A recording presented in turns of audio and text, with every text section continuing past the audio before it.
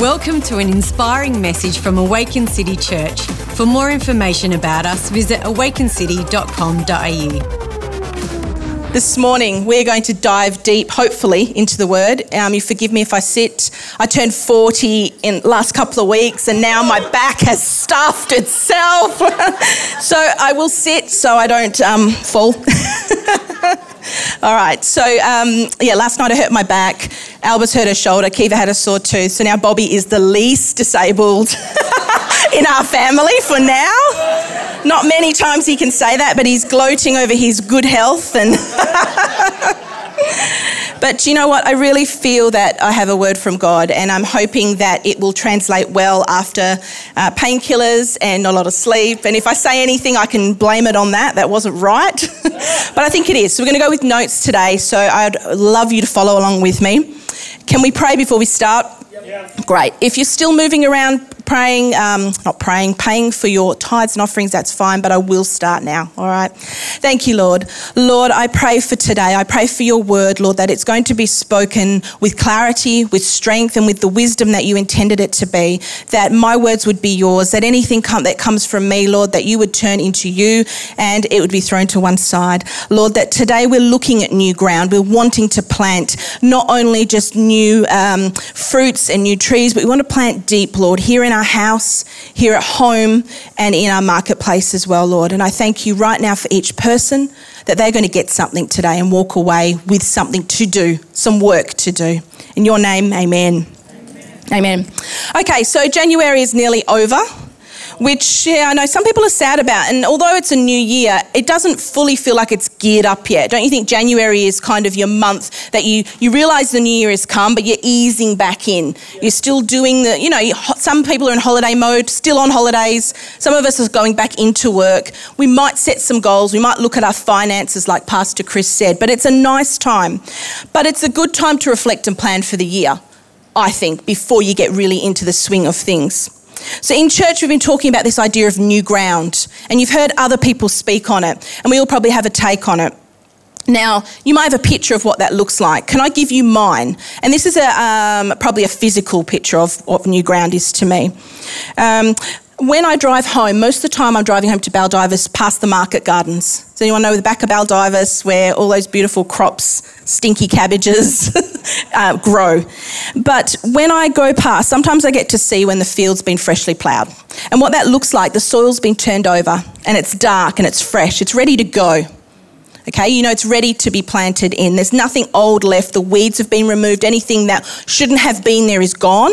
And what needs to be added, that has happened to get it ready. It's literally like new ground. But it's not changed its location. It's not changed what it's made of even, but rather it's allowed change to be made to it. So that's what I want to look at today. Change being made to us so we can reproduce again. You may not change location this year. So your workplace, you may not change that. Your church, if you're planted here, that will not change. Your home, well, too bad, too sad, you've committed to them, haven't you? The people that we love and adore, but that's our home. We've been planted there. So what I'm trying to say is sometimes new ground doesn't look like a new location.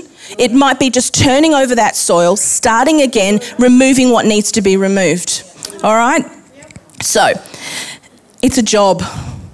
Market gardens are a hard job. I see people out there working in the sun and the heat, and it's physical, hard labour. It's not easy, it's repetitive, and I'm sure sometimes they don't want to be there doing that. Probably wasn't their dream, most of them who are working there. But it's work and it pays the bills. So let's not muck around. I've got here, let's not pretend new year, new me. People say that. Now, you know what? You are going to be you. God created you to have that personality, to be who you are and to make some changes, yes, but you're not going to suddenly be someone you've never been before. Do you know what I mean? I'm not going to be this elite sports person. I'm not going to love sport like my husband. It's just not going to happen. But guess what I can do? I can build on the stuff that God's given me, the gifts, the abilities, the talents, and I can take out all that stuff that God doesn't want there anymore. So let's embrace the new while understanding that God still requires us to be steadfast in the work that he calls us to do. The work will never go away, even when we're embracing this new and we're excited about this new year. There's work to be done. So when I looked at this idea of new ground, I began thinking of this old to new. And I thought, who in the Word really symbolises old to new? And there's many characters in the Bible that do it. But I think the Apostle Paul does it very, very well. Now, he did transform his life, am I right? Like he came from, and we're going to go through what he did today. And I want us to look at Paul and what does it mean for us to truly go from the old to the new? What does it mean for you personally?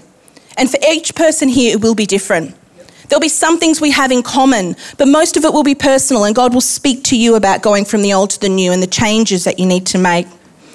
We want to keep the faith, but what does that mean? It means we ensure that it doesn't become mundane and religious. So the Apostle Saul was a very religious man. Before he was the Apostle, when he was Saul, he was a very religious man. And being religious means that you can come to church on a Sunday. You can do that every week. You can follow what the Bible says and become very lawful about it. But it can become mundane. You can be someone that follows everything to the letter of the law and almost get it perfect. But there's no new things happening in your life. You're not allowing God to speak to you and to make those changes. But you are doing what you should be doing. And Saul really believed that he was doing what God told him to do. Saul wasn't a heathen, he was a Jew, he was a practicing Jew, he was a Pharisee. So we're going to look at this guy that really thought he was doing the right thing, and he really wasn't. So his transformation to Paul the Apostle was truly a new ground moment, and I hope you're ready. Now this word is mainly a synopsis of Paul's life, so it's like a snapshot of the most important moments. I've got spoilers, commentary, all that stuff that you get if you did a quick deep dive on the internet, and I'm going to do it as quickly as I can today, but I think it's important to go into the word and look at it a little bit deeper. Okay, so Saul was born a Jew. He wasn't born a Gentile, he was born the chosen race, he was favoured in that way. He grew up to become part of the religious group called the Pharisees. Now, we look at the Pharisees as being a negative thing when we look at it, and we're going to look at that common mentality, that new way of looking at Pharisees. But in those times, the Pharisees were well respected. They knew not just spiritual law, but legal matters too. People went to them. They were known for they were well read. They knew what the Jewish law was, and they knew how to advise people so that people would go and listen to them preach in the synagogues. Now, these men were not the upper class. They weren't the Sadducees. They weren't the priests necessarily, but they definitely had good standing in the community. So Paul was one of those men. He really believed. Now, Pharisees didn't believe in Jesus necessarily as Messiah, but they believed in this idea of resurrection. They had this idea of what could come. But their main job was to keep the traditions of the fathers. So it wasn't what necessarily was written down, it was the old traditions. They wanted to make sure that everybody did as they should do, as they were supposed to do. They were adamant that everyone would practice the faith the same way. Good intentions, right? But when it gets taken over by legalism, suddenly we have robots and we have people that can't be who God's called them to be.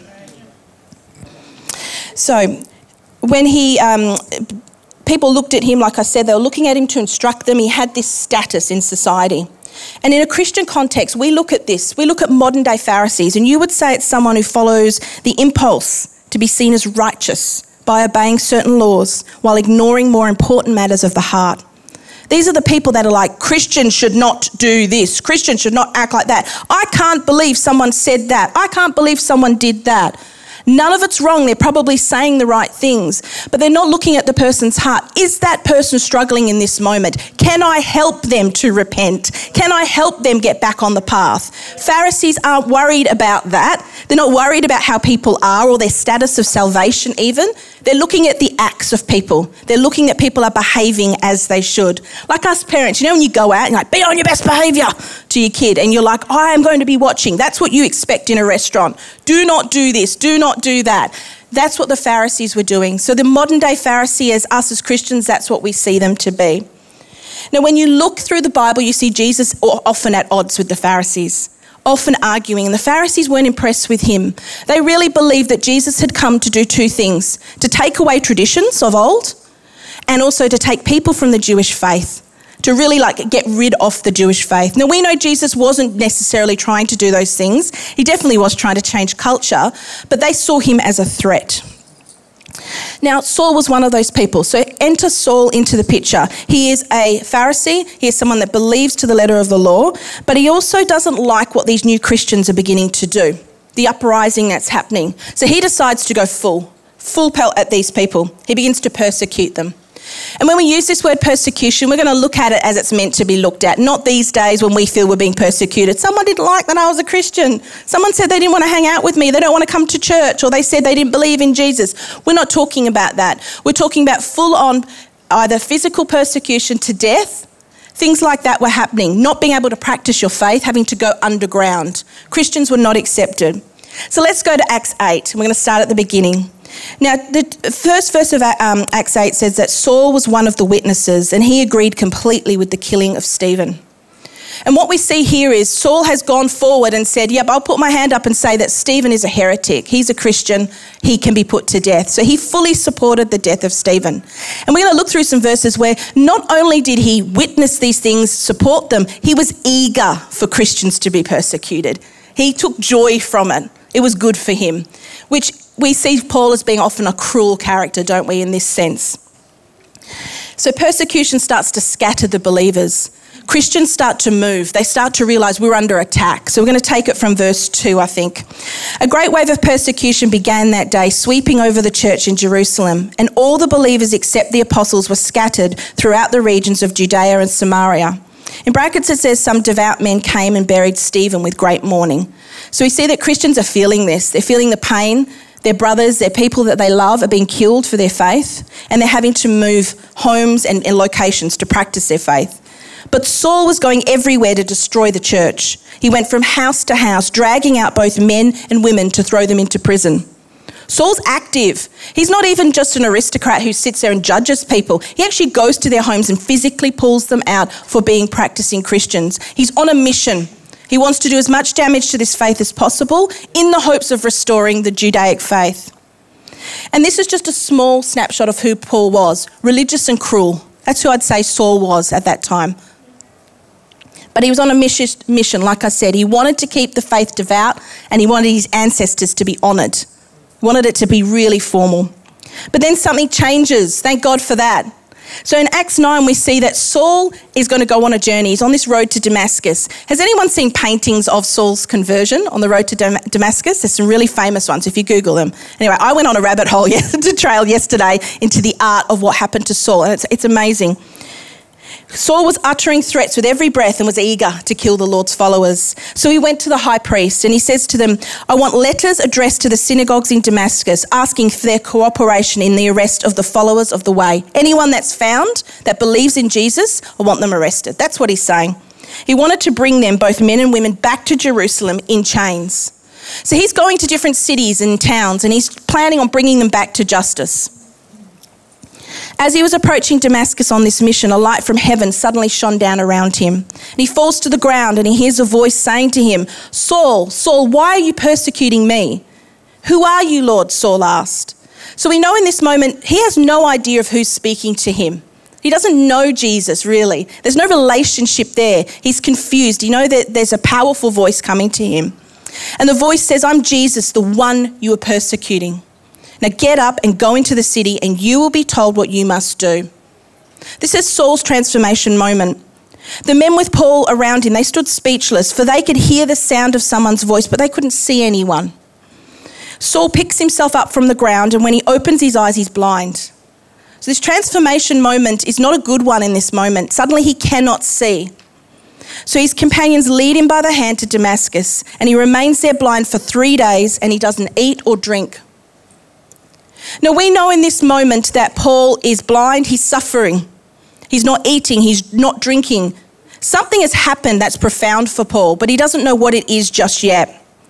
Now there was a believer in Damascus called Ananias, and the Lord speaks to him in a vision and he calls him by name. He says, Ananias, and he says, yes, Lord. See, Ananias knows the voice of God. He knows who he is and he knows how to listen to him well.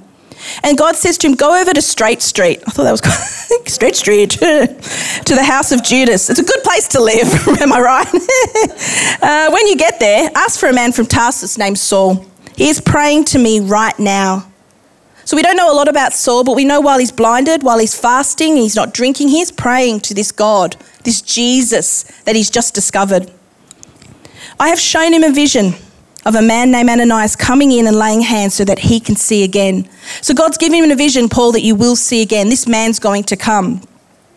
But Ananias isn't sure. He says to him, but Lord, I've heard so many people talk about the terrible things that this man has done to the believers. And he is authorized by the leading priest to arrest everyone who calls upon your name. So Ananias is in that moment of, if I go and pray, if I call on your name, Jesus, I could be arrested, I could be killed. He knows the risks that he's facing. And he's saying that to God. Well, do you know this? And of course, God does know this. But the Lord says to him, go, because Saul is my chosen instrument to take my message to the Gentiles and to kings, as well as to the people of Israel. Saul's mandate is huge when you think about how many people he's supposed to impact right now. Gentiles, Jews, kings, the people of Israel. He's got a big calling on his life. But I will show him how much he must suffer for my name's sake. So although Saul is called for greatness, there's suffering that goes with that greatness. And he's already experiencing that through blindness, isn't he? He's already felt that firsthand. So Ananias went and he finds Saul and he lays hands on him and he says, Brother Saul, the Lord Jesus who appeared to you on the road has sent me so that you might regain your sight and be filled with the Holy Spirit. And I don't know if you remember, last time I preached, we talked about the gifts God gives us. And one of the first ones is the infilling of the Holy Spirit. So Saul is regaining sight, but he's also gaining the Holy Spirit to work with, which is amazing. Instantly, something like scales fall from Saul's eyes and he regains his sight. Then he gets up and he goes and gets baptised. Now, in baptism in the Western Church, we make it a big process and sometimes we wait. But here we see that Paul immediately goes to get baptised. Afterward, he gets food. Afterward, he regains his strength. But his first thing is, I need to be baptised right now. The spiritual comes before the natural in this. Paul hasn't eaten for days, and many of us would go to food, would go to drink first, wouldn't we? Maybe asleep because he's had visions, he's been blinded, he's tired at this point. But no, he goes to be baptised. Then we see him and he stays with the believers. He decides to stay with them for a few days. And immediately he begins preaching about Jesus in the synagogue, saying, he is indeed the Son of God. Now, I don't know about you, but that would be like the greatest atheist we know, like a Richard Dawkins or someone, coming into our church and beginning to say, Jesus is the Son of God. That's the impact that would have had. Saul was well known not to believe that Jesus was the Messiah and to persecute people that did believe it. And all who heard him were amazed. Isn't this the same man who caused such devastation among Jesus' followers in Jerusalem? And didn't he come here to arrest them and take them in chains to the leading priests? Now, this is humans. This is us, isn't it? Going, well, why is he up there? What qualifies him? He just, a few days ago, 3 days ago, literally, he was stoning people to death. This is extreme. And yet now he's preaching the things that he said that we would die for. Saul's preaching became more and more powerful. And then the Jews in Damascus couldn't refute his proofs that Jesus was indeed the Messiah. How amazing is that? He turned people's hearts towards Jesus. He was able to convince them because his preaching was that good. I love it. I'd love to get to that point. Your preaching is that good that people are like, yep, I cannot not believe that Jesus is the Son of God. But yet that's the power that Saul's preaching had on people. But obviously it was the Holy Spirit. I'm not saying it was Paul. Now, Paul in his childhood, in his youth, we're going to go back a bit, he learned to work with his hands. And this is an important point, and we see this all throughout the Bible. It's mainly men, unfortunately. There's a few women scattered in there, but the men are the ones that are the focal points, the disciples who learned to work with their hands. His trade was tent making. Now, there's not a lot of use for that anymore, I would say, with leather and things like that, but he used to practice that even after he was in ministry. So what Paul would do is he would travel around to churches, but he could carry what he needed with him. He could make those tents. He could sell those tents and produce for himself. So Paul's literally taking new ground while working. He's a marketplace man who's in ministry. So for many of us that go, how do I do this and how do I do that? Well, Paul made it happen for himself. He still provided, he still used his hands, he used what God had given him, those skills, and he still went out and fulfilled the mandate that God called him to do. He became what he previously hated. How many of us have turned to Christ and gone, I don't even recognise myself. The things that I thought were lame before are now exactly what I'm meant to be doing. The things I never thought I would do. I tell my friends that, I don't do that anymore. And they look at me like I'm a foreign, like an alien almost. This is who Paul is now. And it's believed that Paul is the most important person after Jesus in the history of Christianity. That's the legacy he left behind. Of the 27 books in the New Testament, 13 are attributed to him that he wrote by himself, and half of the rest are about him and the impact that he had on people.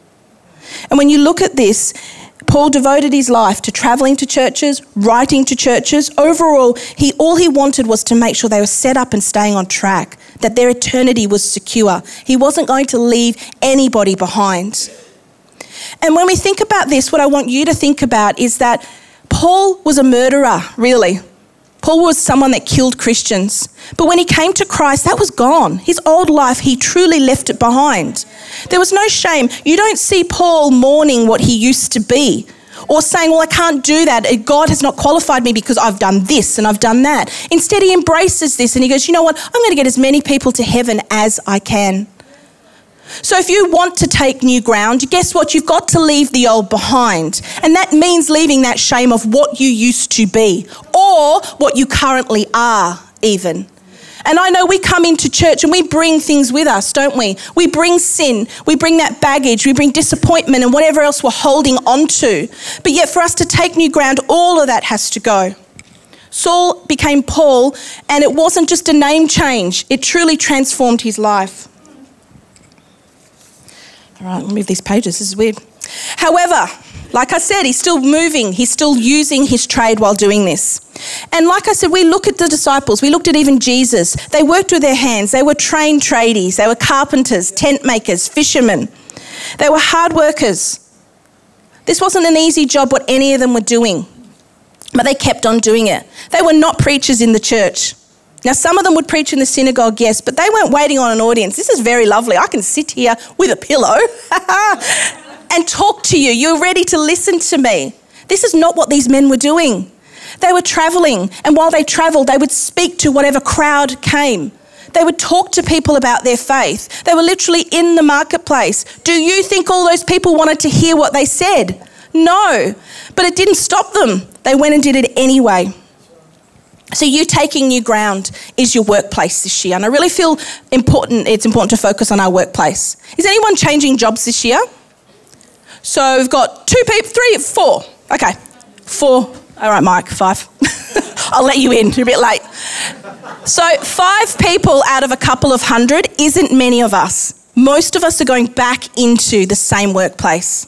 So what I want to say to you is you might not be called to leave, but you are called to see this new year as an opportunity to make your environment new. How can you do that? Most of us work in an environment that isn't Christian. All right, that most people aren't Christians in that. It can become quite toxic when people don't have accountability and when people do whatever they want to do. Has anyone experienced this? When there's no one to say, you know what, you don't talk like that, or we don't treat people like that, or that's not the right way to be, things can get very chaotic very quickly. Taking new ground can be setting standards for yourself that you haven't engaged in before. Now, for me, it could be something like, no, this is not for me. I don't know why I said that. I don't swear. But I've put on here, it could be something like, I will stop swearing at work. Now, I've seen this with people that I know before. I know you can't swear as a teacher. That just doesn't fly. You know? Well, it might. The kids would probably like it, but, I'd probably get fired at the same time. So swearing at work is a big thing. And I remember my dad doing this. He was insistent that because he worked with men like tradies, working with their hands, a lot of swearing is happening, a lot of cursing. And he didn't want to do that anymore, and he stopped it. He didn't say to people, I'm stopping swearing. Guess what? I don't swear, everyone. Look at me. I will not swear anymore. But he just stopped it. He realised that curse words weren't appropriate for him anymore as a Christian, that he was going to set that standard. I will tell people that I'm a Christian and I won't make it weird. That might be something that you're setting in your environment. That people start to realise around you, hey, that guy is saved. You might drop it into conversation. You might start talking about what you do on the weekends, which is church. When someone says, what did you do on the weekend? I went to church. Not I did my shopping, I did some errands, I had a bit of a rest, went and watched a movie, but I went to church. It could be stopping gossiping. When people come to you and want to talk about people or say all the stuff that's wrong with your work environment, instead you're going to turn it into something like, yeah, but it could be this, couldn't it? Or we could see it this way, and I can start to change the environment I'm in. Right. So that's new ground in your workplace. But another one is your home. Now, we often think our home is what it is. This is the home I've got. This is what is given to me. But our home is the environment we have the greatest influence over. It's the easiest one. Not the easiest, no, that's wrong. Probably the hardest one to change. But it's the one we have the most control over is what I'm saying, because you're able to do it yourself. There's not a boss saying, hey, you can't say this, you can't do that. So what does your home look like? What are those things that you go, you know what, I don't want to take this into 2024. This is old ground for me. I want our home to look like this. I want it to sound like that. So for me, it might be something like Bobby and I talking about less time on our devices. It might be playing worship music every day. That's something I want in my home. What is it that you want to change? And is it something big? Because often the big things are what sticks us and we go, we can't do that. But can you break it down? Can you attack it each day and make small changes to achieving what you want? A big goal of mine, I'll be honest with you, is a peaceful home. And I think about that a lot. I think, what is a peaceful home? It's huge, isn't it, when I say that? It's very broad, it's non-specific. What does that actually mean, a peaceful home? So if I want a peaceful home, what is it going to take for me to get it? Less yelling? More worship, kinder tones, more help from Bobby and the kids. He's on the front row today, so I can't say a lot about him. Basically, more Jesus. Yeah, I know. I'm trying to be more polite. It's new year, new ground. I'll be more positive. More Jesus needs to come into my home for it to be peaceful. I am in control of what I bring into my home. My husband is in same control and my children are too. We all have responsibility of the ground that we're bringing and the ground that we're changing. It's no good for me to say, I've always been a yeller. I always yell at my kids and they just annoy me. Yeah, they do. And they're going to keep on annoying me until they move out. But is that okay to just accept what was always there? Is it okay to accept it because you were brought up like that? Is it okay to say, well, my parents did that. My grandparents did that. No, it really isn't. Saul was brought up as a Jew. He learned to be a Pharisee. His family supported that. I don't think they were happy when he became a radical Christian who was preaching Jesus as Messiah. It was exactly what he was taught not to do. And sometimes we are counterculture. We have to bring into our homes. When your friends go, my kids fight all the time. See, Bobby keeps saying to me, yeah, my workmates say our kids fight all the time. This is normal. I don't want to be normal. I don't want my children to be normal. I want us to have a peaceful home. Yes, there's going to be conflict, but we are not going to be fighting constantly over who won Monopoly, why there's chicken for dinner, whose shoes are they on the floor. Do you know what I'm saying? I don't have to accept that, and neither do you. There's a bit of a rant. See, when I'm in pain, I get like this. I get ranty, and I'm like, you know what? There's so much I could say. So we'll stick to my notes now. But do you know what? A peaceful home is not just for me. It's not for my sanity. It's part of it, but it's not. It provides less stress for everybody. So for my husband, if he has less stress, he goes to a work environment, he knows how to create a peaceful work environment because he's done that at home already.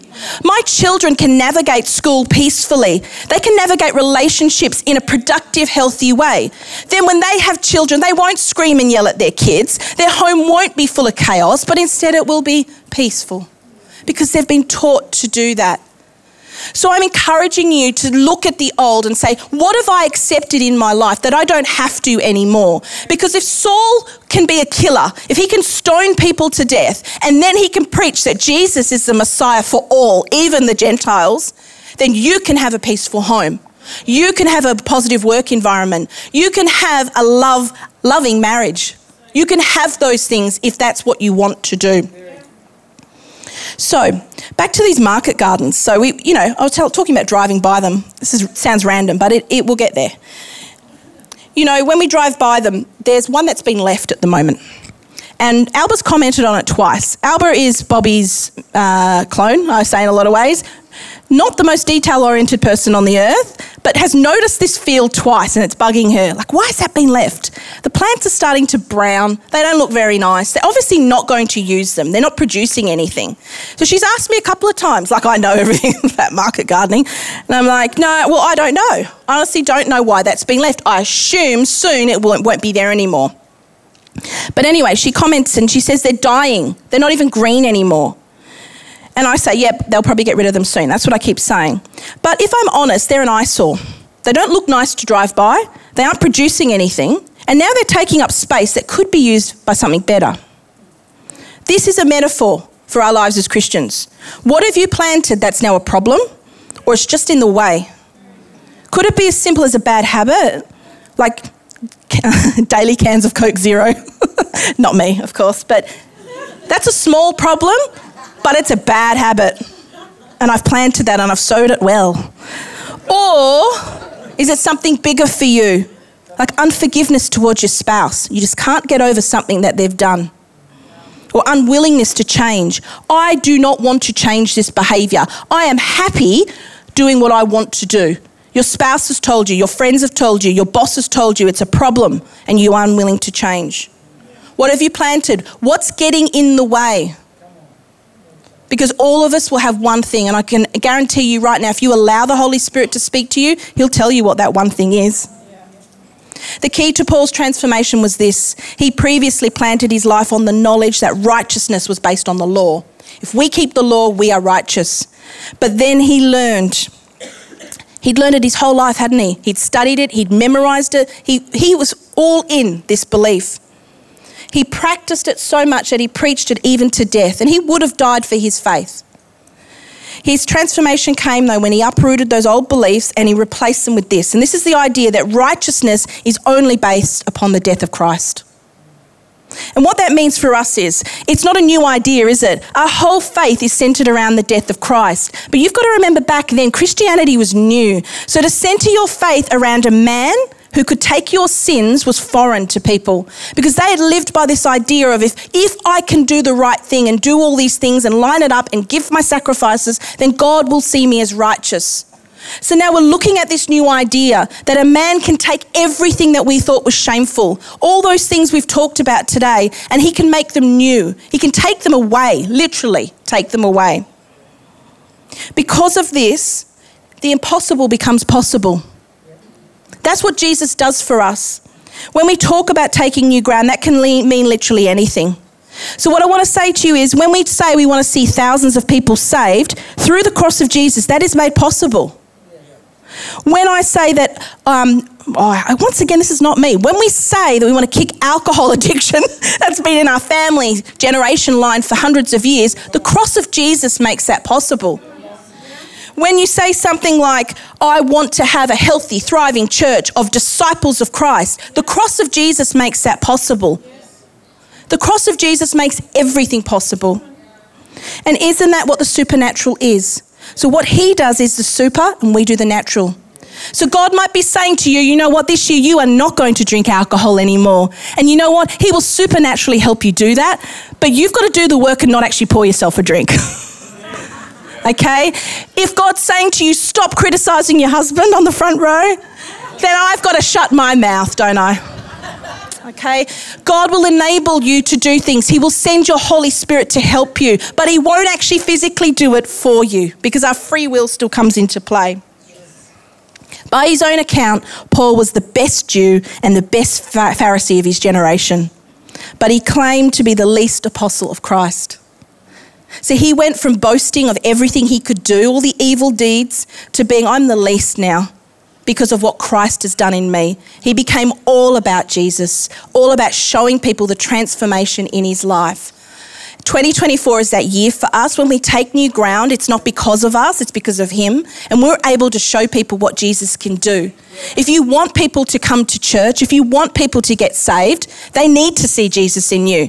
Because there's no attraction otherwise. Why would I get up on a Sunday morning to come to your church if you are like everybody else? If you complain about your husband, if you drink as much as I do, if you swear at work, if you complain about every little thing, what is Jesus doing for you? If you don't know what needs to change in your life, it's very, very simple. Ask God. If he doesn't tell you, ask your spouse or ask someone that's going to be honest with you, and I'm sure they'll tell you. But it may not be something you want to hear. Paul suffered for Christ, even though he had this transforming moment, even though he's known as this great, giving a great legacy and writing these letters. He's famous, but he suffered physically, he suffered emotionally and spiritually. He did not have it easy. So 2024 is not going to be easy, but it's going to be new. And when that new ground gets planted in, you're going to feel hope coming.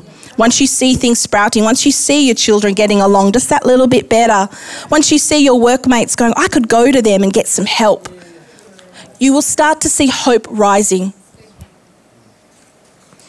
Can I encourage you to give everything to him? And today I want you also to think about what you need to lay down. What are those ugly, dead plants that you've had there for years that people look at and go, that's not a God. That's not godly anymore. That's not what I want people to see in me. What is it? What can you lay down today? You know, this moment here, we talk about this altar moment and we know it's carpet. Look, we're not trying to fool anyone here. But we know that when you come here, you're making a physical commitment to saying, hey, God, I want to give this to you now. And giving something to God means true repentance, and that means laying it down. That means you're not going to pick it back up. So today, can I encourage you to use our altar moment to lay something down in exchange for what you want to pick up, for something new. So if it's something physical, you know, if it's an addiction, if it's a sin or something like that, you can replace it with something good. If it's criticism, you can replace it with kind words. Do you understand what I'm saying? Like, God doesn't ask us to give everything up and strip our whole personalities. He's going to replace it with the fruits of the Spirit and the good stuff. Saul became Paul, but guess what? Paul was just as dynamic and as powerful as he was as Saul. If you read his letters, no one had the ability to tell people off like Paul, to tell them where they were going wrong, to preach and to bring people back up. He was a strong personality. He wasn't someone that just sat in the background, and God used that. So if you're saying, well, God's not going to use who I am, that is rubbish, because God created who you are and he wants to use your gifts and abilities for him. So if you're someone that struggles with criticism, you can replace it with kind words, because you're meant to speak. You're obviously a good communicator. If you can criticize well, you can be kind well too. If you're a funny person and you use sarcasm constantly, which I love a good sarcasm, but God can use your jokes. He can use your humour. Don't think, I've got to be boring now that I'm a Christian. God will use you.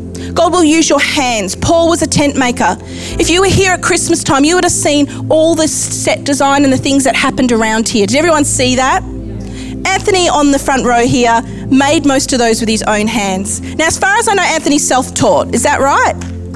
Pretty much? Yep, you're not a carpenter, you're not trained as a tradie in that way? No. He's used what he's got. He's used a gift and ability that God has given him, and he's created something for us all to enjoy, for us to see God's creation through what he's doing with his hands. So can I encourage you? I'm a big fan of education, and teachers always say this. People go, it's because you're a teacher. Now, I'm not saying I'm a big fan of school or that everyone's meant to be educated through school, but all of you can educate yourself in some way. All of you can use what God has given you in your hand to influence the kingdom. Whatever you choose to do, think of it as giving it back to God. Jesus was a carpenter. He made tables and chairs for people, but yet he was also the Son of God. So today we're going to look at these things. We're going to look at, I want to stand up, but I won't. So I'll lean forward. Today I want you to think about this, that Jesus gave up his life for us because he knew that he needed to be that sacrifice. He knew the law needed to be gone. He knew that you and I would suffer, that we would come under shame and condemnation of all the things we've done. And Saul is a perfect example of that. If the devil, we don't talk about the devil and the enemy a lot, but if he can keep you in that space, he will. He will keep you under that shame of what you are, what you were, the influence you had, the things you did to people, the type of parent you were, the type of employee, maybe the friends or the spouse or whatever you failed at in the human sense, he will use that. Whereas Jesus says, I can use that and I can make something beautiful out of it, which I think is the greatest gift to be given, isn't it? To say, you know what, all the worst things I've done, Jesus will use them. He will turn them into something good, green, and harvest from it. Can I pray with you today? And as I pray, I really want you to just ask the Holy Spirit to reveal those things, the things he wants you to plant and the things he wants you to remove. There's the two things that we take away today. Lord, I thank you for each person here. I thank you for their faith. And Lord, for those out there that don't have faith, can I ask you right now to reveal yourself to them? Like you did on the road to Damascus, could you give them a moment where they hear your voice so clearly that they don't doubt, that you are real. That Jesus, you are as real as me sitting up here, that they would hear your voice and understand that you have so much more for them. Lord, I'm asking for those that have faith already, that are going into 2024 with hope that things could be different, that you'll reveal to them, number one, Lord, the things that they are meant to plant, the good things that are meant to come from their life, the influence that they're meant to have in the marketplace and in their homes and in our church. And then those, Lord, that need to pull up some really bad weeds, some old ground, Lord, that need to turn over that soil, that you will encourage, Lord, that you'll put your finger on those hard things and that those hard things will become easy in you, that the supernatural will come and that they will truly be able to give them up today. I thank you for a repentant heart. I thank you that we turn our hearts towards you and we are sorrowful, Lord. We truly are repentant of all the things that make you sad. But today, Lord, I'm asking for you to help us as Awaken City 2024, that we walk into this new ground with a boldness that we haven't had before, with that hope that I can do this through you, that all things, Lord, are possible through you. In your name, amen. Amen and amen. Thanks for listening to this message. We hope it has blessed you. If you would like to find out more about Awaken City Church, visit awakencity.com.au.